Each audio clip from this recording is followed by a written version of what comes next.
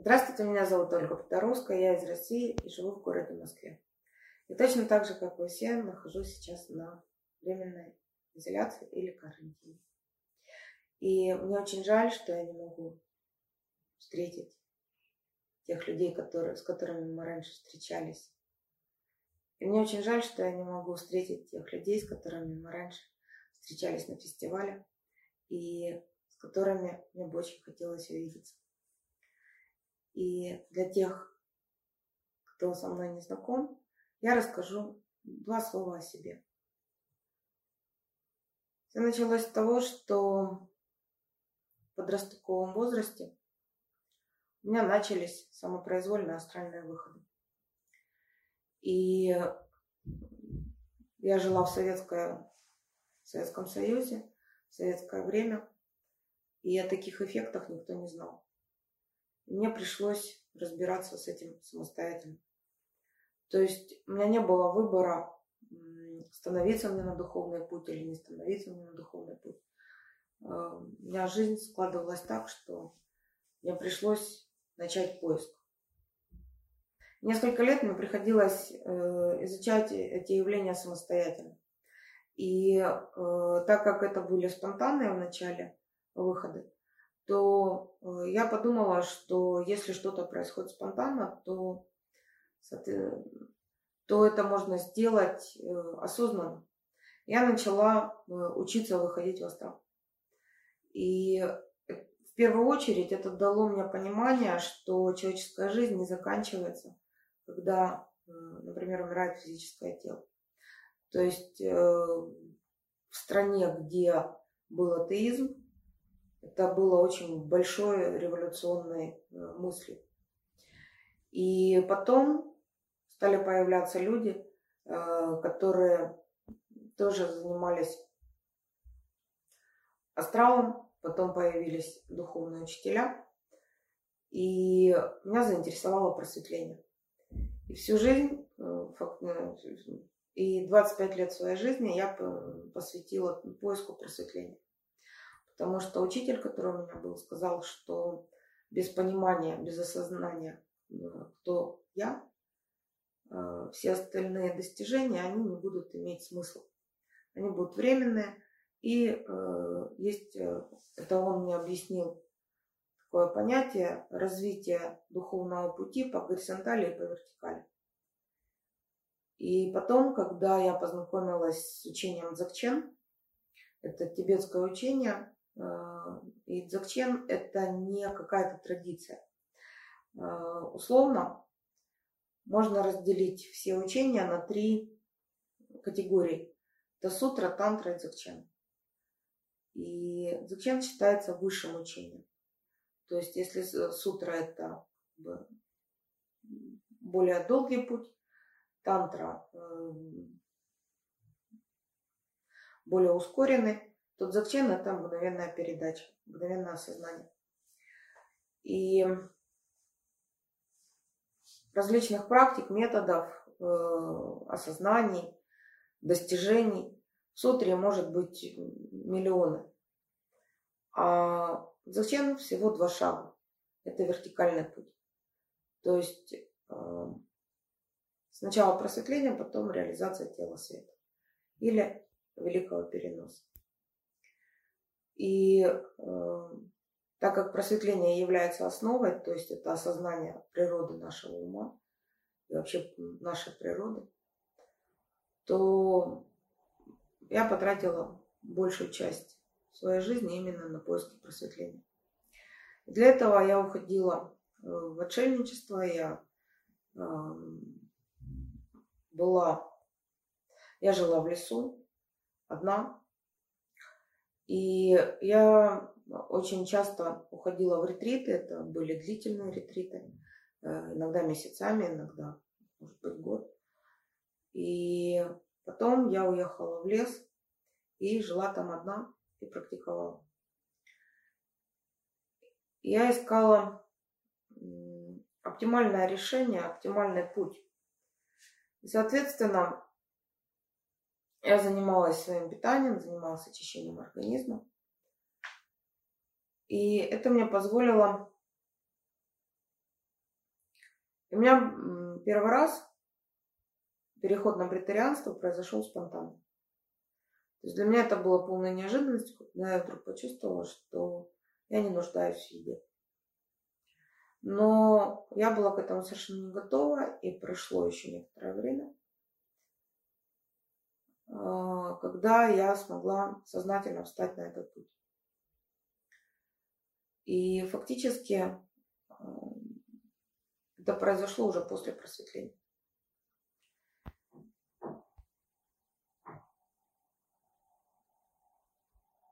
Потому что пока человек идет по пути к просветлению, он находится в состоянии ищущего. То есть это то состояние, с которым живут очень многие люди. Они все время пытаются вернуться домой.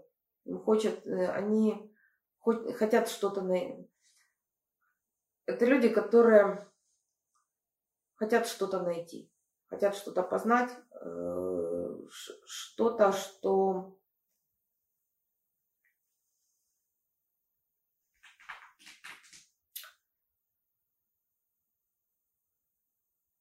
состояние ищущего – это постоянный поиск.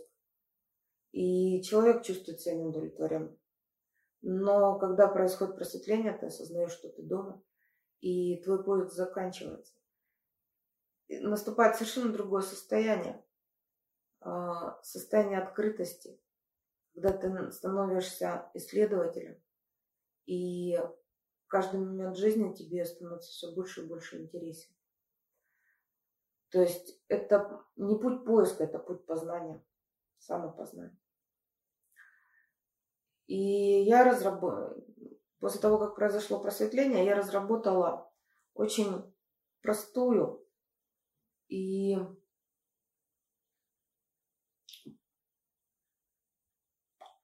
после того, как произошло просветление, я подумала, я потратила 25 лет жизни на такие элементарные вещи.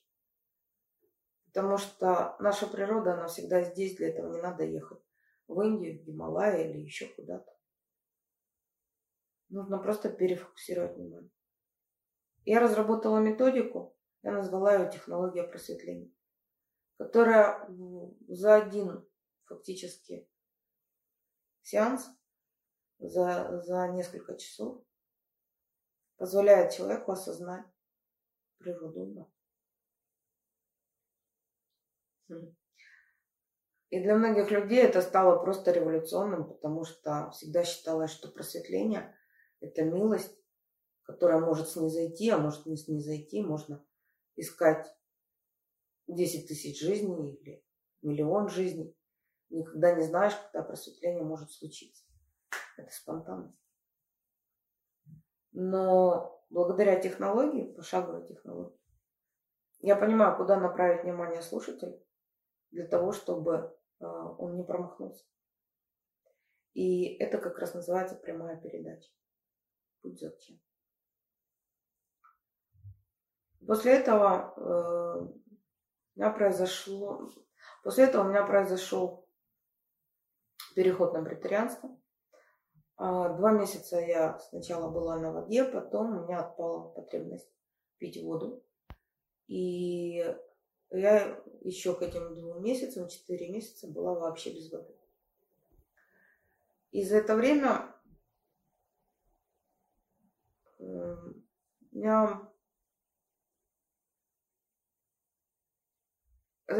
происходили очень большие инсайты и углубление самопознания.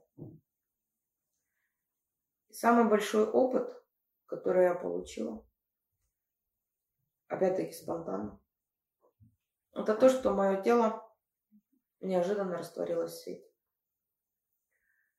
И я очень хорошо помню этот момент, когда присутствует тотальное осознание, и я понимаю, что еще несколько секунд я уйду с этого плана.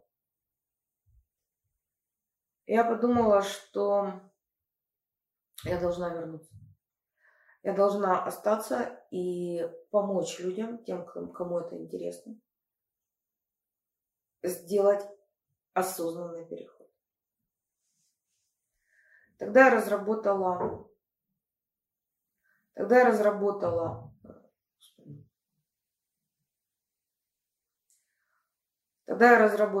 методику перехода на брахмачарьянство и курс пранического дыхания, который состоит из 3 ступеней. И также я разработала курс сексуальной тантры, потому что это те области, наша психика, наша энергетика, наше физическое тело, которые должны быть уравновешены и в которых мы все время теряем энергию.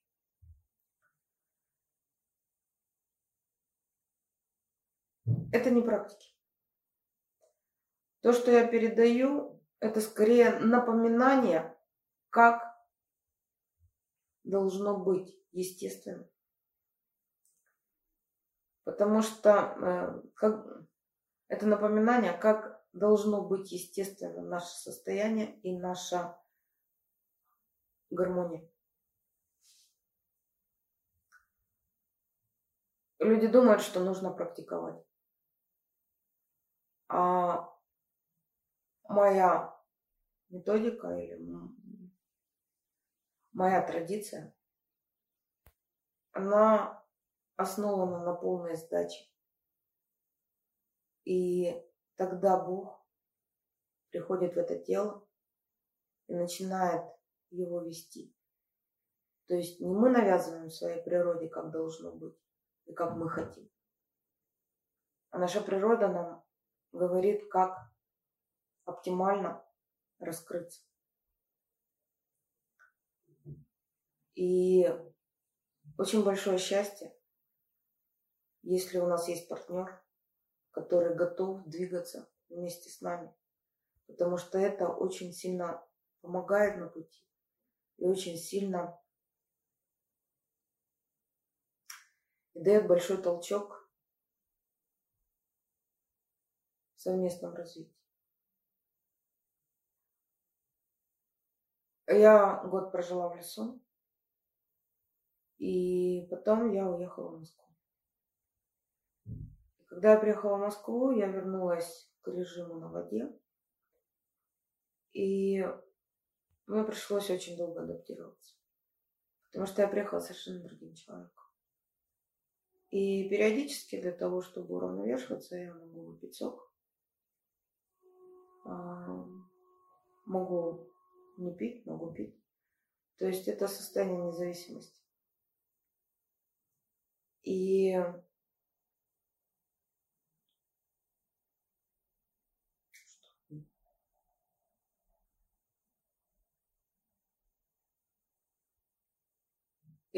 фактически я все время нахожусь со своими учениками, со своими друзьями.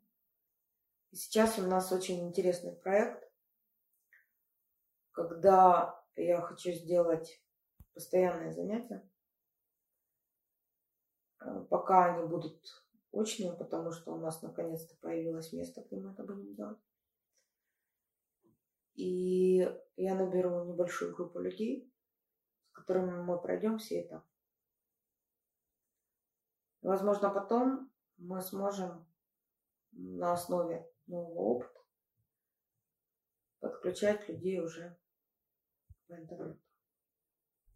Очень многие люди, в особенности не имея опыта, путают голодание и брахмачарьянство.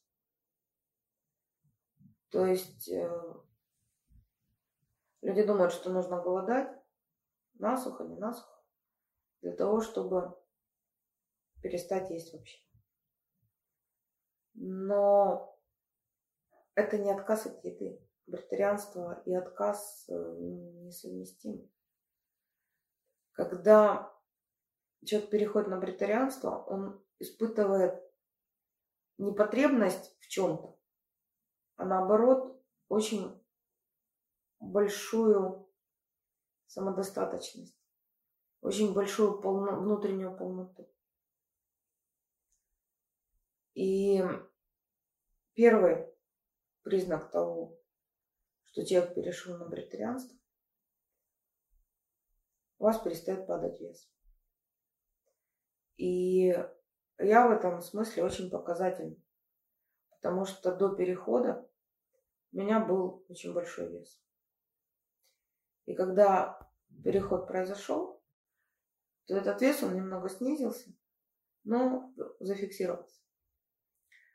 А большинство людей, которые переходили на вегетарианство, они шли через голодание. И к тому моменту, когда они перешли уже на вегетарианство, то их тело было истощено. Поэтому они очень худые. Моя методика подразумевает то, что есть определенные этапы. И даже если человек не идет по моей методике, а идет своим путем, все равно эти этапы он будет проходить быстро или не быстро, или на каком-то этапе задержится. Но перепрыгнуть их невозможно. То есть для меня сейчас анатомия и физиология вегетарианства настолько понятна, настолько естественно, что у меня в этом нет никаких вопросов. То есть это элементарная вещь. Это элементарная физиология. И не надо спекулировать энергиями, 33-ми октавами или еще чем-то там сверхъестественным. Это физиология и совершенно обычный процесс. Но для того, чтобы их запустить, нужно их понимать. И вот это как раз моя задача. Объяснить, как они работают. То есть главные признаки того, что человек пришел на вегетарианство. Первое, это то, что у него не снижается вес. Второе, это то, что он не находится в состоянии отказа, самоограничения, а наоборот, у него, наверное, подходит слово фонтанирует. То есть, что он максимально открыт и максимально заполнен. И третье, это то, что ты осознаешь, что для жизни, для физической жизни никакая еда не нужна, и она только мешает. То есть она только...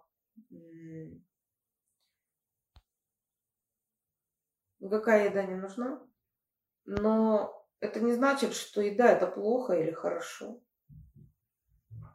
То есть так же, как всему свое время, на каждом этапе что-то является рациональным, что-то является вызывающим дисгармонию.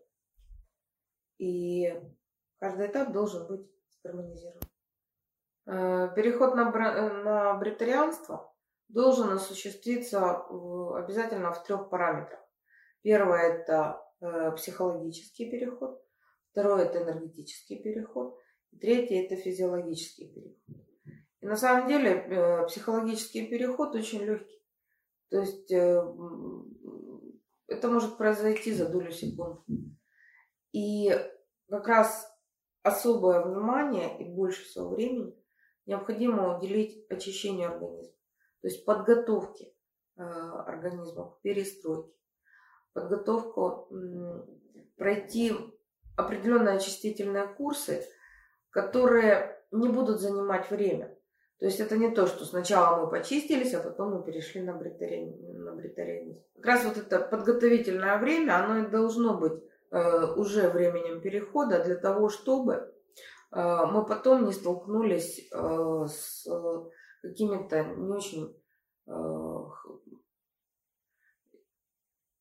не очень хорошими состояниями. И как раз вот этот период нужно очень грамотно и очень качественно пройти. И тогда сам переход, он становится элементарный и очень естественный. Меня часто спрашивают, что бы я порекомендовала тем людям, которые хотят перейти на вегетарианство.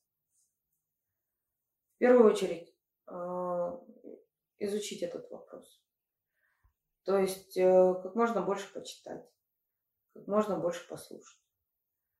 Сформировать какое-то свое мнение, свое мировоззрение. Но в первую очередь ответить честно самому себе, зачем тебе это нужно. У меня курсы прошли огромное количество человек, несколько тысяч.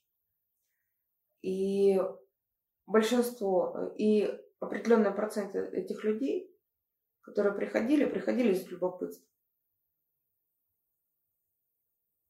Фактически, тех учеников, которые действительно хотят получить результаты, я могу разделить на две категории.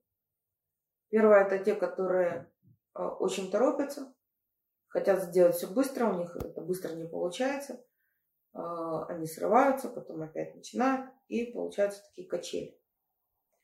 А вторая категория – как раз та, которая замедленная и которая сегодня хочет, завтра забыла, послезавтра опять хочет, опять забыла, и вот так это все затягивается.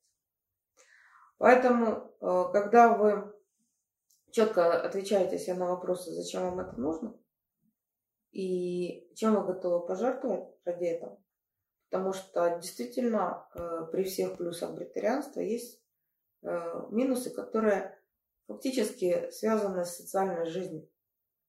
Чаще всего это не принимает семья. Происходит разрыв с друзьями, с коллегами. То есть как-то приходится подстраиваться под мнение окружающих, большинства людей. И к этому нужно быть готовым. То, с чем я очень часто сталкиваюсь, когда человек говорит, я перешел, а моя семья категорически против, потому что они чувствуют себя совершенно в других вибрациях. То есть они меня перестали воспринимать как члена семьи. И мне проще вернуться к обычному образу жизни для того, чтобы не потерять семью. И действительно очень важный приоритет. Я была первым человеком в мире, который решил проводить конгрессы по бритарианству. То есть я решила сделать это общедоступным. Не просто какие-то семинары. Вот Джис Мухин на протяжении 30 лет вела различные семинары, какие-то группы, потом подключились другие люди, тоже вели какие-то семинары. Я решила, что это должны быть международные конгрессы. И я приглашала спикеров известных и своих учеников, которые делились опытом. И потом мою инициативу подхватили. Вот сейчас Николас проводит такие замечательные фестивали. То есть эта идея стала затрагивать очень большое количество людей. Не только тех, которые раньше считали сумасшедшими. У меня был случай, когда я выступала на центральном телевидении в России, и журналисты все время пытались сказать, что это очень опасная вещь, потому что голодание приводит к смерти. И я с ними согласна. Голодание может привести к смерти. Но бритарианство – это не голодание. Поэтому действительно нужно очень четко изучить аспекты, этапы. И в любом случае рекомендации, которые я могу дать, я их могу дать только относительно своей системы. Когда я говорю о трансформации, говорю о том, что это должно быть фактическое, а не надуманное, теоретическое, то зачастую, так же как при переходе на бритарианство, происходит действительно неедение, то есть человек перестает нуждаться в еде. Точно так же при глубинных трансформациях и переходе на праническое дыхание происходит фактическая остановка дыхания. То есть фактически. И вот это очень яркий показатель. То есть определить, что человек перешел на праническое дыхание, это не значит, что он вдыхает свои представления или какие-то суперэнергии. Это значит, что внешнее дыхание у него останавливается. Поэтому в йоге это называется кевала кумхака. Дыхание без вдоха и выдоха. И это не растяжка дыхания там, до бесконечности. Дело в том, что как раз вот это явление, которое я называю парлунг, оно берет на себя функцию дыхания, и при этом мы перестаем нуждаться в обычном человеческом дыхании. То есть то, что мы называем дыханием, это показатель, насколько разбалансирована система, насколько разбалансировано эфирное тело, насколько разбалансированы другие тела. И практики, которые основываются на глубоком дыхании или вообще на дыхании, да, то есть вдохните на раз, два, три, четыре, выдохните на 5, 6, 7, 8. Это очень неуклюжий способ подойти к глубинным процессам. Но так как этот способ традиционный, он дается уже много лет, и его называют огненным дыханием, таким дыханием. То есть такая кумхака, такая задержка дыхания. Там, сколько человек? 2 минуты без дыхания может продержаться в паузе или еще что-то. Это очень похоже, а сколько человек может проголодать, а сколько человек может насухо проголодать. Вот он может 10 суток проголодать насухо, а может там еще что-то. И большое достижение, да. Там человек, например, 20 суток не ел, не пил, вот большое достижение. И кажется, да, это здорово. Но когда ты переходишь, например, как я, несколько месяцев не ела, не пила воду, для тебя это просто естественное состояние, и ты даже не думаешь о том, а вот еще один день, а сколько я уже дней. Просто об этом забываешь.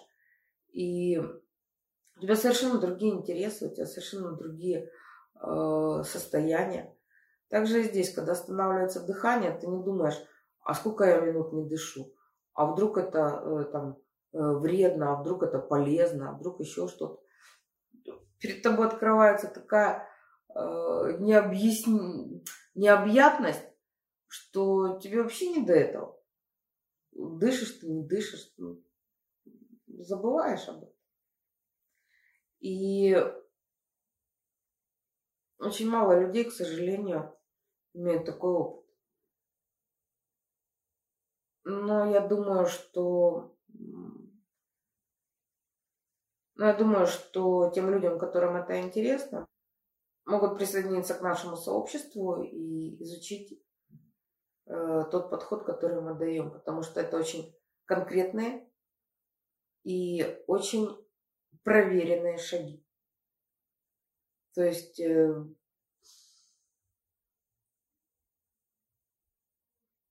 шаги, которые, как я уже сказала, на каждом этапе дают конкретный вещественный результат.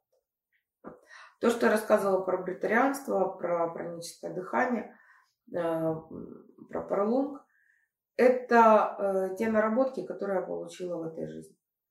А курс сексуальной тантры, который я передаю, он не связан с моим опытом. Это реинкарнационная память. То есть я родилась с памятью о том, как в Древнем Египте обучали жриц. И это не было общедоступное обучение, вот то, которое вообще культивировалось в Египте. То есть это было очень закрытое образование, где девочек, очень ограниченное количество девочек, обучали буквально с младенческого возраста до 24 лет. И, видимо, этот опыт был настолько сильный, что буквально с рождения я его восприняла.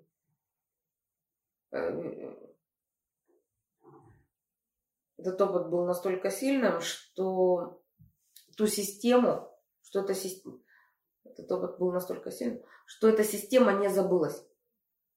И когда я сейчас передаю сексуальную тантру,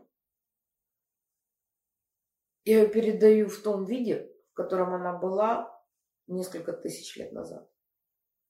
То есть фактически это еще один способ прямой передачи для соединения со своей природой.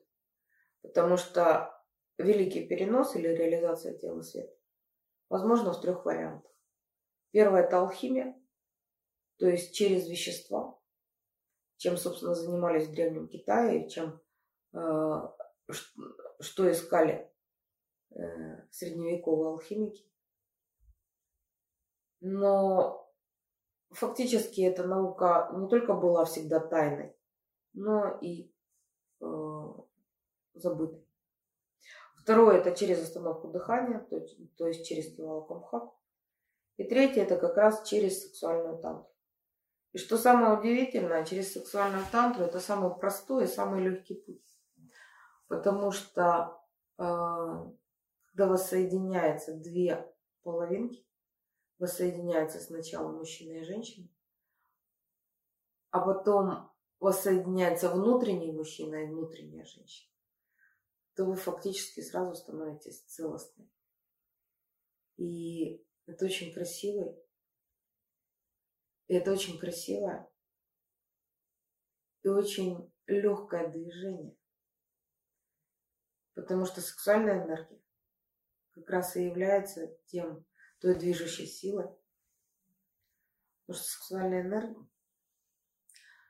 сексуальная энергия является движущей силой или тем божественным бонусом, который нам дается от рождения. И грех его не использовать.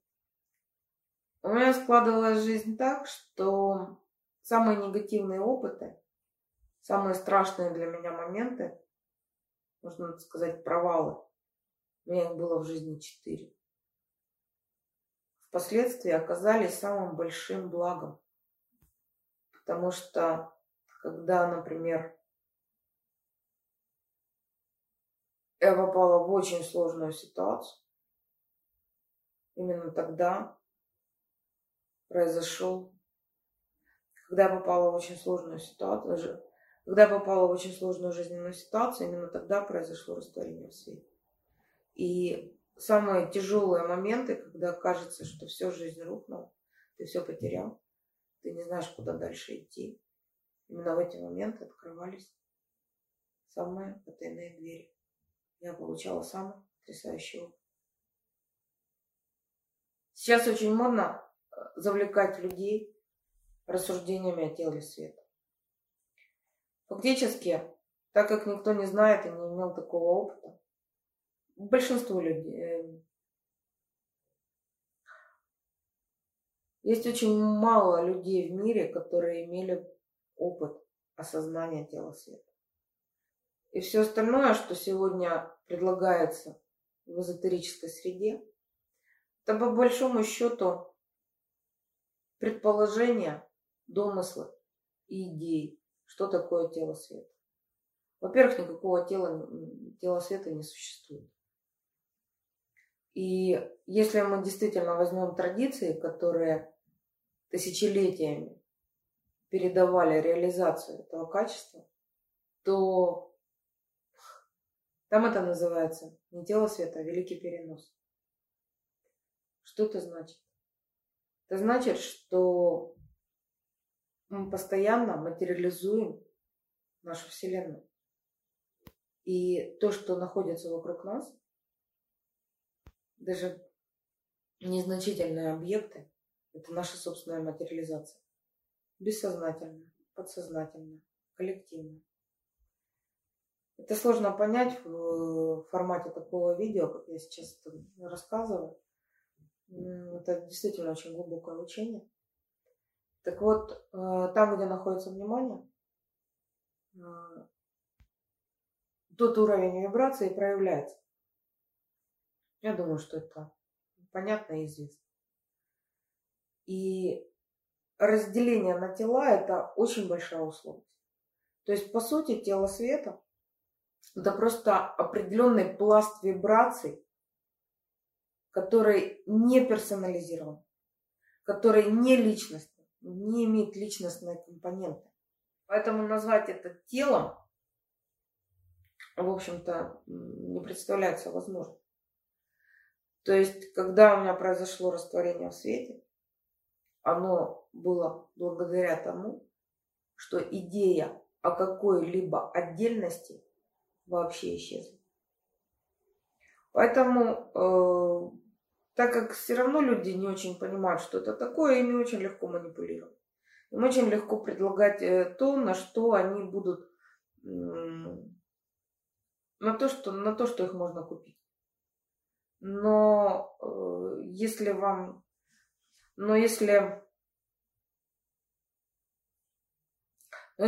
действительно стоит задача разобраться, то начинать нужно с просветления. И с познания того, с ответа на вопрос, кто я. Опыт астральных выходов полностью убрал страх смерти. И потеря персоны, потеря личности – это своеобразная смерть, даже более глубокая, чем смерть физического тела. И многие люди совершенно готовы к тому, чтобы расстаться со своим телом, но не расстаться со своими идеями о я. И вот как раз идея о я вызывает страдания. В принципе, наверное, самое глубокое определение страданию или причинам страдания дал Гаутама Будда, когда рассказывал о 4 благородных истинах. Я 25 лет посвятила буддизму, поэтому мне легче говорить в этих терминологиях. Но буддизм – это не учение, не традиция и не религия. То есть отличительная особенность буддизма от других духовных течений в том, что он логичен. То есть весь буддизм построен на логике. Именно благодаря этому любой человек может найти для себя оптимальное решение для осознания. Все основывается на осознании. Духовный путь – это не достижение чего-то, это не получение чего-то. Это все больше и больше осознание. Это расширение спектра, в котором двигается внимание. Поэтому духовный путь – это не приобретение, постоянная потеря. Потеря иллюзий, потеря страданий, потеря блокировок, зажатостей и ограничений. У меня не наблюдая за тем, что происходит сейчас в мире, я решила не делать каких-то выводов. Я решила просто наблюдать. И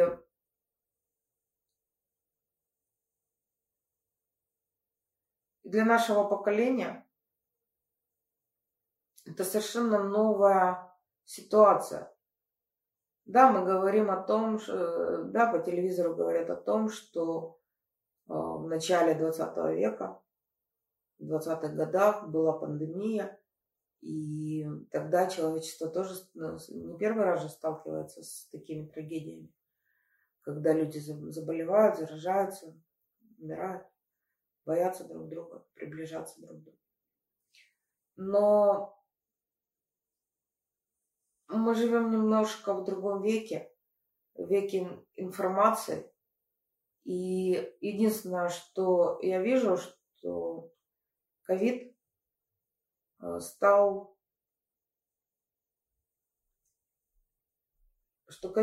поводом для информационных войн. И К чему приведет эти информационные войны? Какой будет итог выхода из пандемии? Я не знаю. Но лично мне это интересно увидеть. Когда у меня собралась группа учеников, мы сделали ряд совершенно неожиданных открытий. Первый год мы исследовали бритарианство. То есть мы исследовали различные подходы, мы исследовали различные подходы, различные методики, находили оптимальное решение. И потом, когда мы открыли для себя праническое дыхание, не надо это путать с теми практиками, которые сегодня рекомендуют сделать, там, вдыхать любовью или подышать часто или редко, или еще как-то. Это совершенно не имеет никакого отношения. Это все поверхностные уровни и достаточно нецелесообразно. Хотя они дают какие-то эмоциональные настройки, еще что-то. Глубинная трансформация при этом не происходит. И что самое удивительное, когда у меня появились ученики, которые уже получили определенные результаты, достаточно серьезные, они этими результатами делятся. И я сейчас не буду это все пересказывать, потому что у меня на канале очень много видео, посвященное результатам именно моих учеников. То есть, если сначала видео делала я, то последние несколько лет я снимаю видео, которые люди рассказывают о своих результатах именно после сессии. И вот на одной из сессий мы совершенно неожиданно открыли для себя, что у нас в нашем теле есть порталы. И благодаря этим порталам действительно можно путешествовать по Вселенной. Для многих людей это оказалось своеобразным барьером, потому что действительно присутствовал страх. Но у меня есть ученики, которые уже получили эти результаты, как в России, так и за рубежом. Вот у меня есть группа в Болгарии, очень интересная группа, очень интересные люди. И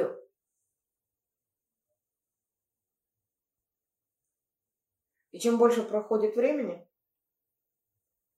даже когда мы не вместе, когда мы не занимаемся, они открывают все новые и новые параметры, которые для меня становятся просто удивительными. Мне бы очень хотелось этим поделиться, поэтому если вам интересно, вы можете зайти ко мне на канал YouTube. И на канале YouTube как раз вот мои ученики делятся своими достижениями. Но это то, что меня сейчас больше всего захватило. Потому что то, с чем мы столкнулись, это реализация физического бессмертия. Реальная реализация. И то, что я вижу в мире, тенденция, что нас как вид действительно пытаются уничтожить. У меня нет такой надежды, что будущее, если ничего не поменяется в мире, будет радужным, веселым, счастливым, цветущим. Я прихожу к выводу, что нас хотят не только сделать рабами, нас хотят как биологический вид трансформировать и сделать электронными носителями. И есть программы, которые рассчитаны до 1945 года, в которых говорится о том, что человеческое существо должно пройти 3 стадии. Первая – это чипирование. Вторая стадия, когда будет полубиологический вид, полуэлектронный. Третья стадия – это аватар, то есть когда биологическое тело заменится полностью на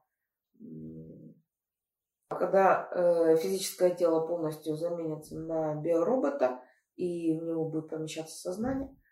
И 4-я стадия – это когда уже полностью переходит в электронный носитель, и никакого материального тела уже не будет. И эта программа, она очень существенная, о ней можно почитать в интернете, то есть она разрабатывается очень стремительно.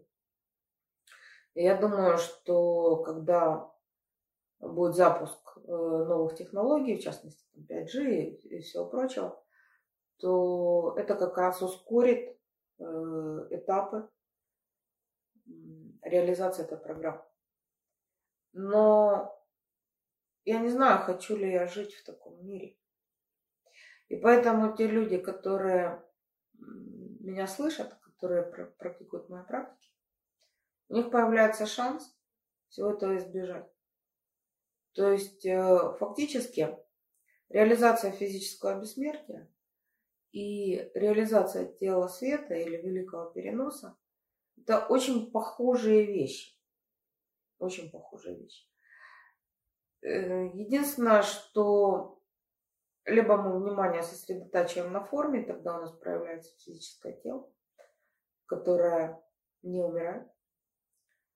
Либо мы уходим от формы, тогда внимание растворяется в свете.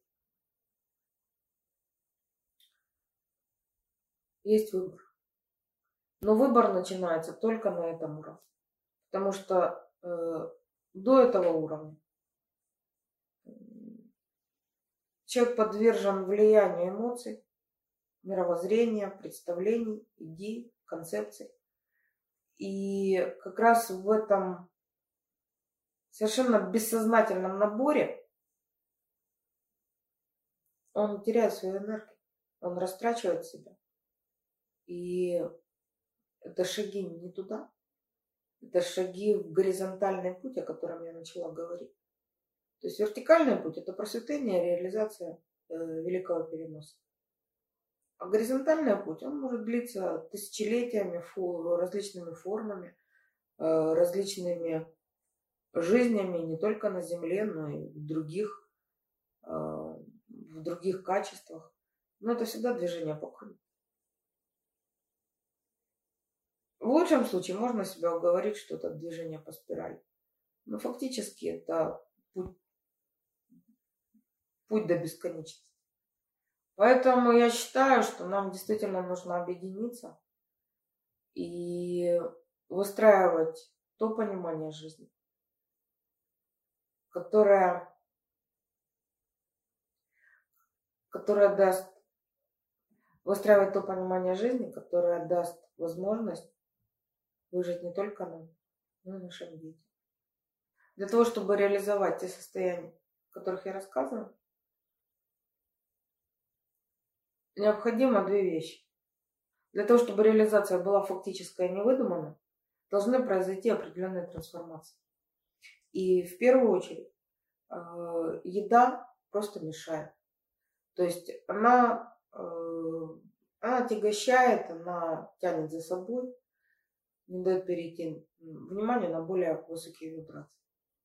Поэтому, когда человек переходит на вегетарианство, у него естественным образом не только очищается организм, но и изменяется дыхание. Но естественным образом это может быть очень-очень долго.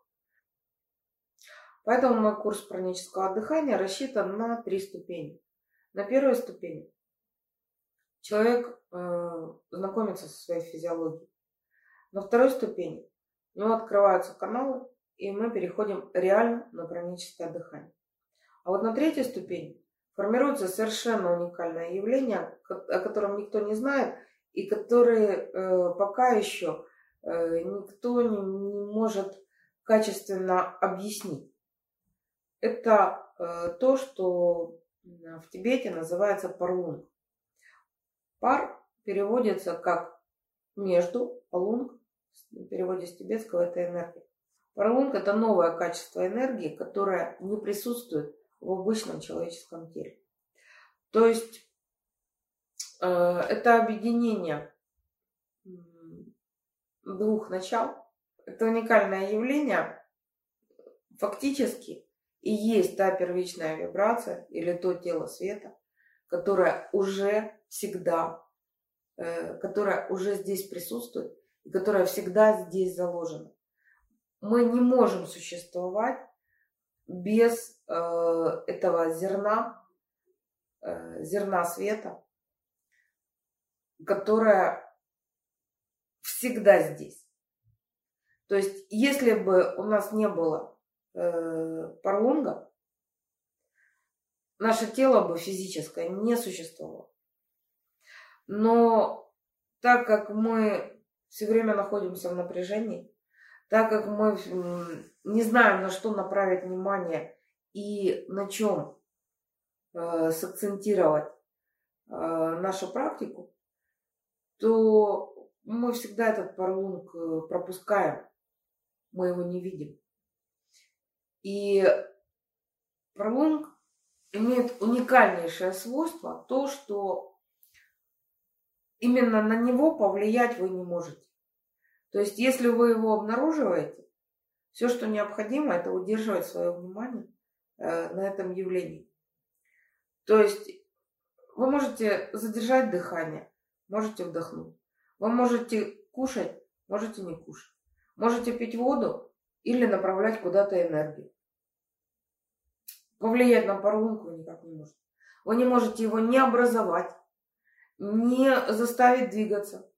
Хотя он двигается именно по определенной траектории. И проходя эту траекторию, очень конкретную, очень фиксированную, он трансформирует физическое тело в каком качестве? То есть фактически это тот стержень, который объединяет все тела, которые у нас есть. То есть это сердцевина или краеугольный камень конструкции, на котором выстраивается вообще все мироздание. И это не просто какие-то громкие слова или такие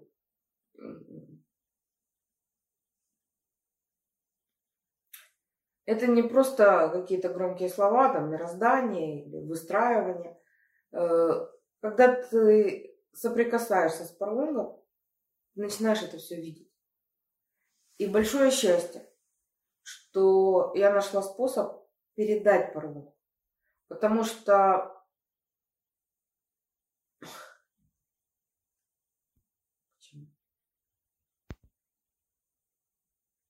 с самого детства меня поражала та способность, которая во мне заложена, это создавать систему.